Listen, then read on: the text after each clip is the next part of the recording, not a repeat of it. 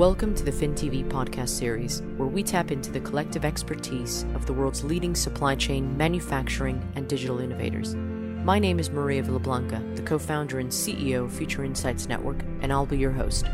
Join us every week to hear the opinions, lessons, and general guidelines from the industry's leading minds. FinTV, insights for today's digital leaders. Hello, everyone. Welcome to this episode of FinTV. I am joined today by Roddy Martin, who is the Chief Digital Strategist at TraceLink, who's joining us from, it looks like, outer space. Thank you for joining us, Roddy. Why don't you tell us a little bit about yourself? Thanks very much, Maria, and what a pleasure to participate in one of these. And I promise you, I'm not going to give you any outer space perspectives. We'll make it real practical, down to earth. Supply chain's a real operation space. So first, let me tell you about TraceLink. TraceLink has focused on serialization and compliance in the healthcare space. When I say healthcare, I mean pharmaceutical and healthcare. And it's really, the world has laid down the traceability of all regulated drug products. And that's really what we focused on. But more importantly, we've built a supply chain platform to transform healthcare. So why Digital Strategist? Well, if you imagine a picture of a healthcare system, all the way from contract manufacturers all the way to a patient in a hospital, you have this visual of long lines of systems all connected to each other. Well, the reality is, if you talk to anyone in any one of those boxes, whether you're a distributor, logistics provider, or a manufacturer, at best they can see one partner upstream or one partner downstream. And you can't run a healthcare system like that. Patients are looking for immediate fulfillment of their needs. They might be in a hospital, and you can't be waiting 3 weeks just because you didn't know that there was no product in the supply chain. So this idea of putting all partners on a network, and the best way to describe it is Amazon. Everybody is connected onto Amazon. They got my credit card. I place a transaction and they tell me that whatever I bought is going to be delivered in 3 days. That's basically what the TraceLink platform is all about. Very exciting. It's catching a lot of attention of supply chain officers who are saying, how on earth, if we have the aspiration of being patient-centric and patient-driven, how on earth do I get visibility of whether my products are in a hospital or not?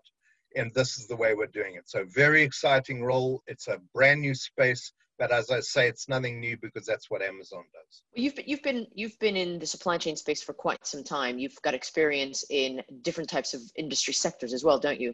Exactly. Well, I couldn't have planned this career even if I'd sat down with a pen and paper and sketched it out.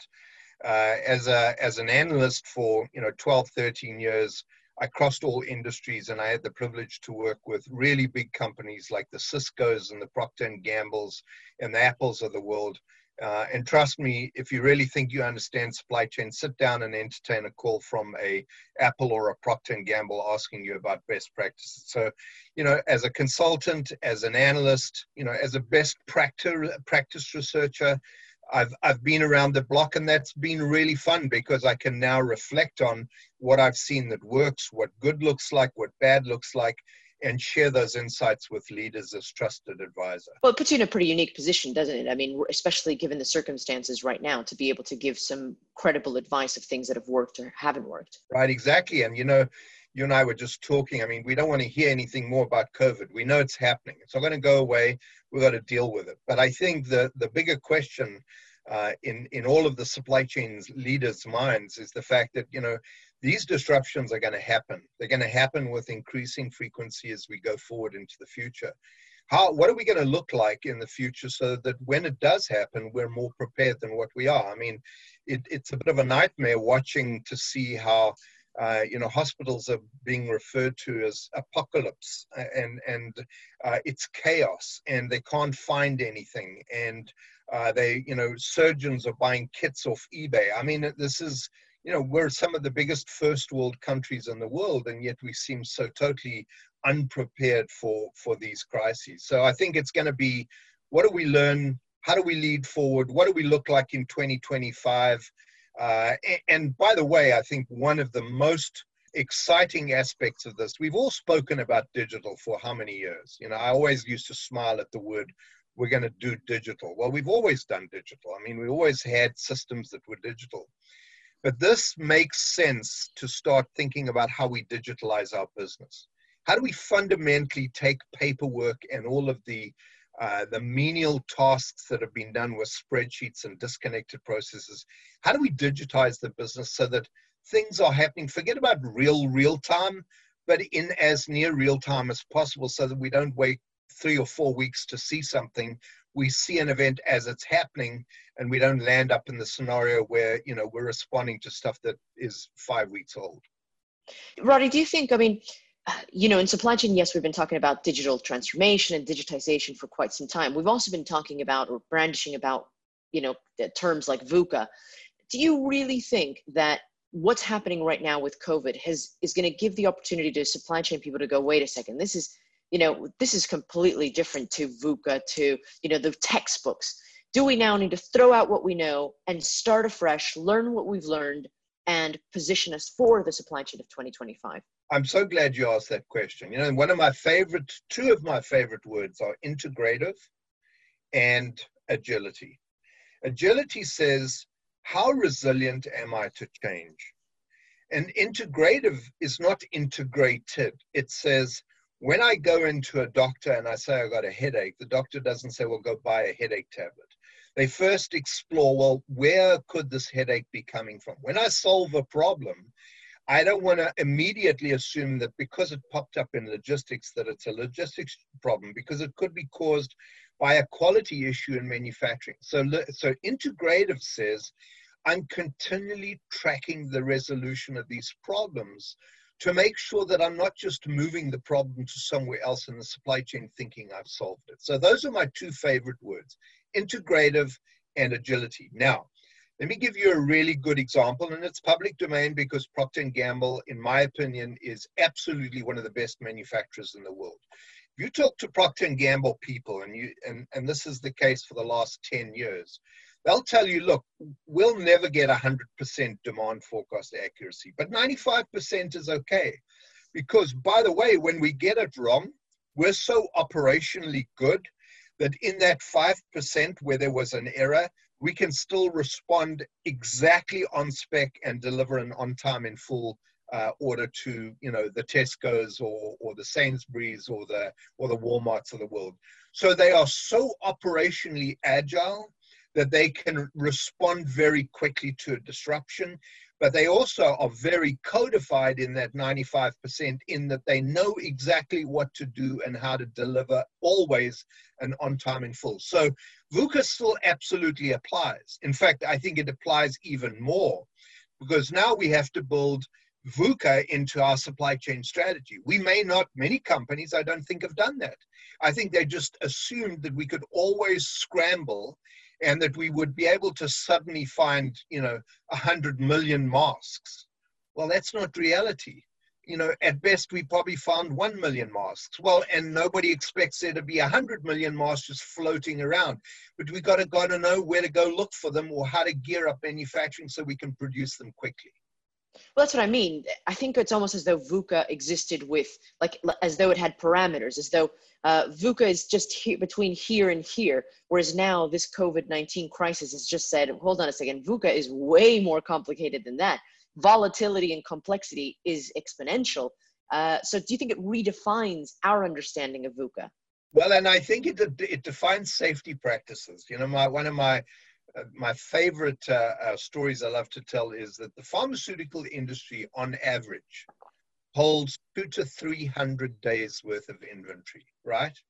So you've virtually got a year's worth of inventory sitting around in the system. So when you do have a disruption, there's a damn good chance that if that disruption is only a couple of weeks, you're just going to deplete some of that, you know, 300 days worth of inventory. Well, guess what's going to happen? We haven't seen the shortages of these drugs yet, but let the COVID scenario go on for 6 months, and that 300 days worth of inventory is going to start running mighty low. And given that 80% of the APIs are made in China and India, and that they're not coming out of China as we speak, how on earth are they going to keep replenishing that 300 days worth of inventory? So here's the point. in a VUCA scenario, we were lucky that we had masses of inventory stuffed away in all parts of the supply chain. We don't have that anymore. We don't even have toilet paper in the United States because the shelves are empty. Well, you sent me something the other day about the scenario. Walk me through that. You said, imagine this scenario. You talked about, manufacturers scrambling to catch up on an average. Why don't you tell the audience a little bit about that? Right. I found that interesting. Yeah, there's a very famous expression coined by Professor Hao Li, who's one of the doyens in supply chain from Stanford University, and it's called the bullwhip effect. And to anyone of the audience, I would absolutely recommend you either read my blog post, because I have a very good video of him talking to a Stanford class about the bullwhip, or just go Google the bullwhip effect on one of the social media channels. But here's the problem. So what happens is there's panic buying because people, for whatever reason, feel comfortable that they've got 6 months worth of toilet paper in their homes.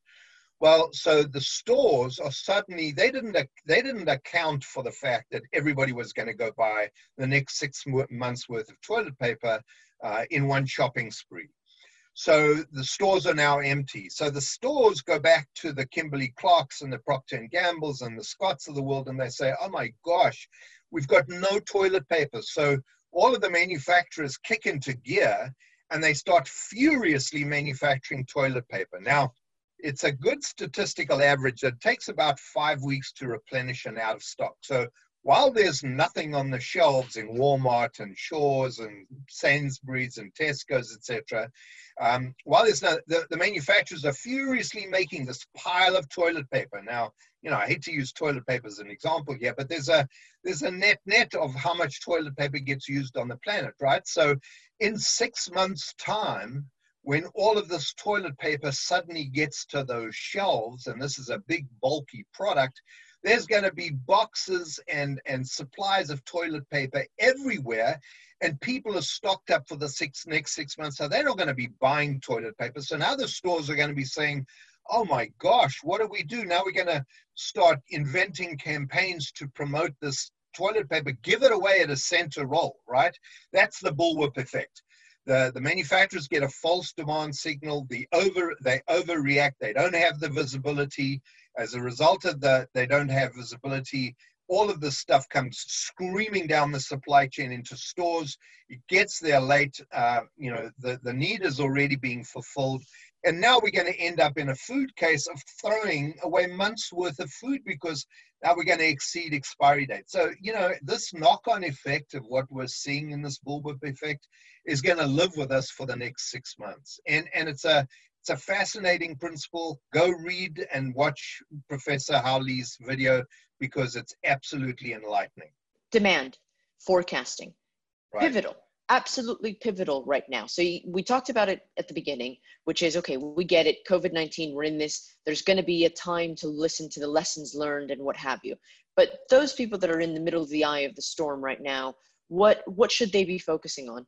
Well, the holy grail for the last 10 years, but I don't think it's hit us between the eyes, is this issue of upstream and downstream visibility, right? So when you're sitting in we were talking about the sales and operations planning process, whether it's happening in a crisis scenario, whether it's a normal, run-of-the-mill life scenario, sales and operations planning is all about matching supply and demand, right? So the bottom line is, well, if I don't have accurate supply visibility, how on earth do I plan? Because I can't tell you whether I've got 10, 100, or 1,000. So how do I make a commitment to the sales folks who are planning a big promotion campaign on the demand side, right? So first of all, supply side visibility and the ability to accurately deliver the supply. So if we need 1,000, make 1,000. Don't, when they ask for 1,000, make 500 and say, oh my gosh, we had a quality problem, so we've only got 500. Now, let's flip that to the demand side of the equation, where the demand forecast happens. Well, we don't have visibility because of this connection of all the systems from distributors and logistics and retailers and, retail pharmacies and hospitals. We don't know where the stuff is. So even though a CEO says, well, I want all my patients to have insulin when they need it, They don't know whether it's sitting in a distributor or a wholesaler. The same with the liquor industry. They don't know whether the liquor wholesalers are just sitting on stocks of beer or liquor. What happens is it suddenly pops up in a store and there's a shortage, and say, oh my gosh, we didn't know that there was a shortage. So we are not going to get better at improving demand forecast accuracy until we're able to deliver reliably from the product supply network. Second of all, that we have accurate visibility of what's going on in the supply network. And thirdly, when we have accurate visibility of what's going on in the demand side of the business, because that's why S&OP doesn't work, is that we haven't had accurate visibility of demand. We haven't had reliable and accurate visibility of what's happening on supply. And you expect people to sit as leaders and make trade-offs, and they have no idea what they're making trade-offs about, because they don't even have one version of the truth. They don't have accurate visibility, and they don't have accurate supply. So guess what? Demand forecast accuracy gets blamed, but it's in fact the whole end-to-end supply chain. So do you think this is the time now to really truly look at the different types of systems, for digital transformation to connect all the dots across the supply chain, across the entire supply network, et cetera? It absolutely is. And I mean, why do you think you've seen this flurry of control towers? Mm-hmm. Let me tell you a little story about visiting a chief supply chain officer, and it doesn't matter, but it's one of the world's biggest consumer goods companies. And he said, Roddy, what are you doing? I said, well, I'm working for this control tower company doing some consulting. And he said to me, remember, this is a chief supply chain officer. He said to me, what's a control tower? And I said, I drew a picture on the board. He said, wow. We've specialized in and standardized on a big German ERP system. We can't do that with our German ERP system. He said, tell me a little more. And I said, well, imagine you have 15 instances of an ERP system, and we've got all this inventory and all of this planning happening in the business. Where's the one system that gives you visibility across all of your IT architecture? That's the control tower. So there's a reason why the control tower space, from an IT point of view, has gone crazy. Now, in the same vein, let me say that that's only visibility. It's not contextual or accurate, actionable visibility. So what we're learning now is, so what if I can see it? What do I do about it? Can I plug it into an AI model, or can I plug it into analytics? Can I predict something? And so this is where S&OP is going to go in the future. It's going to look very differently. It's going to be visibility upstream, visibility downstream, advanced analytics sitting in the S&OP process, models running predictive scenarios, and then we have a better chance of getting S&OP to do what we've been trying to do for the last 10 years. So you paint a very interesting future. I mean, it sounds something, I think everybody's been talking about getting end-to-end visibility for as long as I can remember. How do we actually make it happen? Do you think that we have an opportunity here to now, because of where we are, to actually start working towards this? And how do we do it? Well, I hate to overplay my Amazon example, but I literally 15 minutes ago ordered a piece of equipment on Amazon. I clicked on Amazon. I went straight to the item. It said there are 2 left in stock. I clicked on it. I said buy. I immediately got an email that said we've recorded your order and it'll be delivered on Tuesday afternoon. Right now, so what's the point? The point is that Amazon is a collection of all partners around me and my credit card that make that visibility of all the products they're selling visible to the Amazon network. Everyone on the network can see exactly what I saw. There's 2 or 3 or 5 or 10 or 15 of these things left. So the problem is, if Amazon was one system connecting to an order management system in a let's say a Husqvarna, connected to a logistics provider, connected to a contract manufacturer in China, you'd have to wait for that whole chain of systems to give you an indication that your order was on its way. That's not how Amazon works. Amazon's one platform. Everybody's connected onto that platform. Everybody's providing the visibility of what they have to that platform. And anybody, like in healthcare, the patients or the shoppers, can see what's available. That's what's going to change. These long linear integrations of multiple ERP systems and partners in an end-to-end network, that is going to go away. We cannot simply run our businesses like that any longer, because that's where the 5 weeks delay to replenishing and out of stock comes from. It's system and partner talking to system and partner talking to system and partner. I don't know if you've ever, I always have to qualify the statement, played what the MIT call the beer game. And it has nothing to do with drinking. But MIT developed a beer game, which is a game where you have 5 partners, and it's a board game. And you have the customers, you have the suppliers, and everybody rolls dice, but you can't see more than one step up ahead of you or behind you. So everything you do is speculative to what's happened to you and what you can see happening one step down from you. You have to play it once, because you'll see the bullwhip playing its effect out. And that's what happens when you have these long linear integrations of systems with all sorts of lead times that simply confuse the end-to-end supply chain. It can't work that way. People that I have interviewed during this process have talked about the unintended benefits or opportunities created by the crisis. And one of the things that have come up is the opportunity to change our mindset about supply chain, to change how we view supply chain and create a different business model.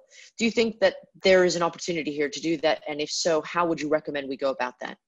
Well, so that's playing itself out as we speak, right? And I think there's one very, very fundamental change. First of all, the chief supply chain officer, who's always been seen as, licking labels and kicking boxes and shipping boxes and taking costs out of the business, the chief supply chain officer is now a fundamental key in the leadership team of the business. In many cases, the chief supply chain officer is part of the survival strategy of the business as we speak, because if you can't get goods and services into the business and out of the business to customers, you might as well shut your business down, right? So point number one, the chief supply chain officer is being seen totally different in a leadership sense in the business. Now, you may say, well, so what, right? The first thing that chief supply chain officer has to do is change the mental model of the supply chain. The supply chain is no longer just a string of manufacturing and logistics stuff. The supply chain today starts at suppliers and it ends with the people that buy your goods and services, right? So the leaders, together with the chief supply chain officer on the executive leadership team, may not have any knowledge of supply chain, but they're all part of building an end-to-end capability of shipping and detecting demand and shipping from suppliers all the way to the customers. So changing the mental model of the supply chain. This is not about just shipping stuff and taking costs out of the business. The third point is, now's the time to really think about practicalizing and executing the digital transformation strategy, right? It's been a good thing up until now. Everybody said, yeah, I need to be able to say to my investors and the market that I'm doing something around digital. Well, guess what? In 6 months' time, if you say I don't have any digital initiatives in my business, people are going to look at you as though you crept out of a dinosaur egg. Right, and the bottom line to that is, a little story. I was in Europe presenting at a big supply chain conference, and a big global supply chain leader in pharmaceuticals stood up and said, "I thought we really got supply chain right, and now came digital. Now we're all confused." Now I want to ask you, how nonsensical is that statement? Digital doesn't change the way that the business. It changes the way we work. It changes our work practices. It allows us to see events much faster. It allows us to track our product and services. We better learn to do that. And I think that the chief supply chain officer is going to be looked at to digitalize the end-to-end supply chain as a meaningful digitalization strategy that adds value to the business. Well, I think as I said to you, we've been talking about digital transformation for a long time. I've even encountered people that have said to me that they have implemented, a robotics, a robotic arm into their manufacturing plant, and now they're digital. Isn't that great? Trust me, you see some weird examples. The point is that, when do we stop talking about digital and actually start implementing real actionable digital implementation of things into their business so that you can get actionable results, don't you think? Absolutely. Let me give you a couple of little examples that I think illustrate the point. How many solutions out of COVID-19 have you seen where the 3D printing organizations have jumped in and delivered literally within a couple of days valves or masks or connectors where there was a 6-month waiting time, right? So if you're a chief supply chain officer and part of your portfolio of products needs little widgets, I can guarantee you that in your supply chain risk management strategy, you're saying to yourself, you know what? I need to be really prepared because one day my supplier of these little widgets may go out of business. Where would I very quickly find 3D printing capabilities on an outsourced basis and have us up and running with that product in days, not in 6 months? And that's a simple example of where the chief supply chain officer, as part of a risk management strategy, is going to say, you know what, we've got analytics, we've got control towers, we've got predictive modeling, we've got 3D printing capabilities, we've got IoT devices that can broadcast the status of a pallet of vaccine in a cold chain in real time. We don't have to wait until it arrives somewhere to find out that, oh my gosh, somebody left this container in the sun, we got to throw this all away. We know when it's exceeding its temperature specifications in real time, we can do something about it and not throw the pallet away. So do you think people are taking digital seriously, or Absolutely. Is it just talk? Absolutely. I think there are lots of, I don't want to call them crisis meetings. I think there are some, all hands meetings happening at business leadership level where they're saying, let's take a good, cold, sober look at what happened. And let's look at how we need to be prepared for the next one. And let's start off with, how do we have visibility? How do we improve our operations with digital? What can we do differently? How can we respond faster? How can we see problems faster? You can bet those are going to be happening, if they're not already happening, within the next 2 months. Do you think that it will lead to different genetic makeup of teams in supply chain? That's a very good point. It's interesting to note how many digital transformation leaders you've got who are different to the chief supply chain officer, who are different to the chief technology officer, who are different to the CIO, who are not necessarily represented on the business executive leadership team. Watch that all come together in a strategic prioritization team that looks at the business priorities for 2020 and says, I don't care what we planned in November 2019. Do we stick by those priorities? Or are we going to change them all? And as a strategic leadership team, reprioritize and build up our supply chain capabilities because we don't want to get caught like this again. So yes, teams are going to be different. Teams are going to be multidisciplinary, by the way. It doesn't help to have HR or human capital management bringing on new talent for digital, whereas the chief supply chain officer has no indication of, what that new digital talent is. The chief digital officer has not got necessarily the say that they need to have in, is this all about data science? Is it all about, digital technologies? Is it about supporting the chief technology officer or supporting the chief supply chain officer? So teams are going to be integratively constituted. And I think that's the point. It's no longer about, am I good at logistics or good at manufacturing? Am I good at the end-to-end supply chain, embodying all of those functions? So do you think that having a set of diverse people with diverse backgrounds is going to help break the silos that traditionally have been seen in businesses? That's fundamental, by the way. And if you can find a really good chief digital technology officer or digital transformation officer, a really good one is an integrative thinker. They're looking across the whole business and say, well, what people aspects could we digitize? What process aspects can we digitalize?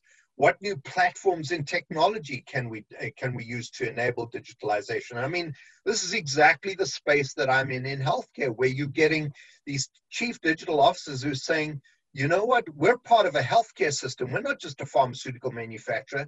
We want hospitals to have the exact visibility of what we're producing so that if they suddenly need additional inventories of insulin or whatever the case may be, they know we've got it. They can place an order and place the order in real time. That's an integrative chief digital technology officer or a digital transformation officer. And those are the companies that are going to win. Well, I was just going to ask you that question. So the integrative agile supply chain in 2025, companies that don't apply that model, what happens to them? Well, they better be careful the next time a major disruption comes along, because I think every time we have a disruption, you're going to see those companies that are not prepared are just going to fall out of the trees. Because guess what? The good are going to get better.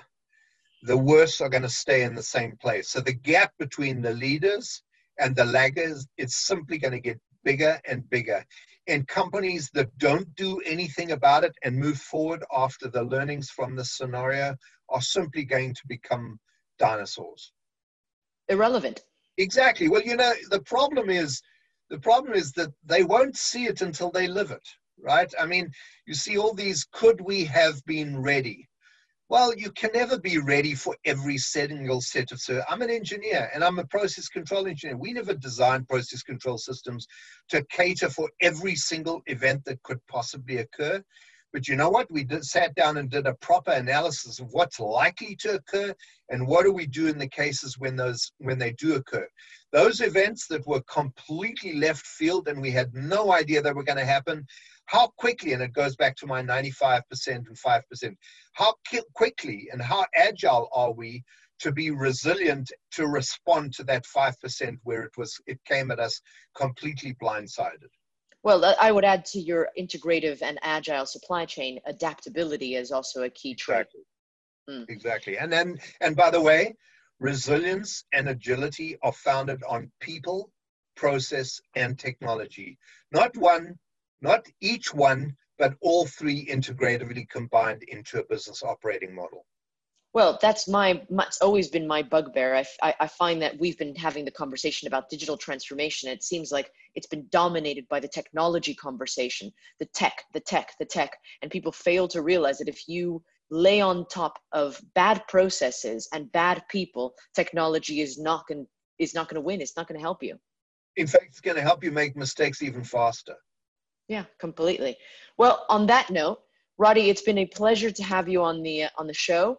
If you all want to see more of Roddy, then by all means tune in for some more, because I'm sure we're going to be having other conversations with you. Maria, fantastic opportunity to talk about this. If you can't see I'm passionate about it, watch my face. Very much so. Thanks so much, Roddy. And thank you, everyone. We'll see you in the next episode of FinTV.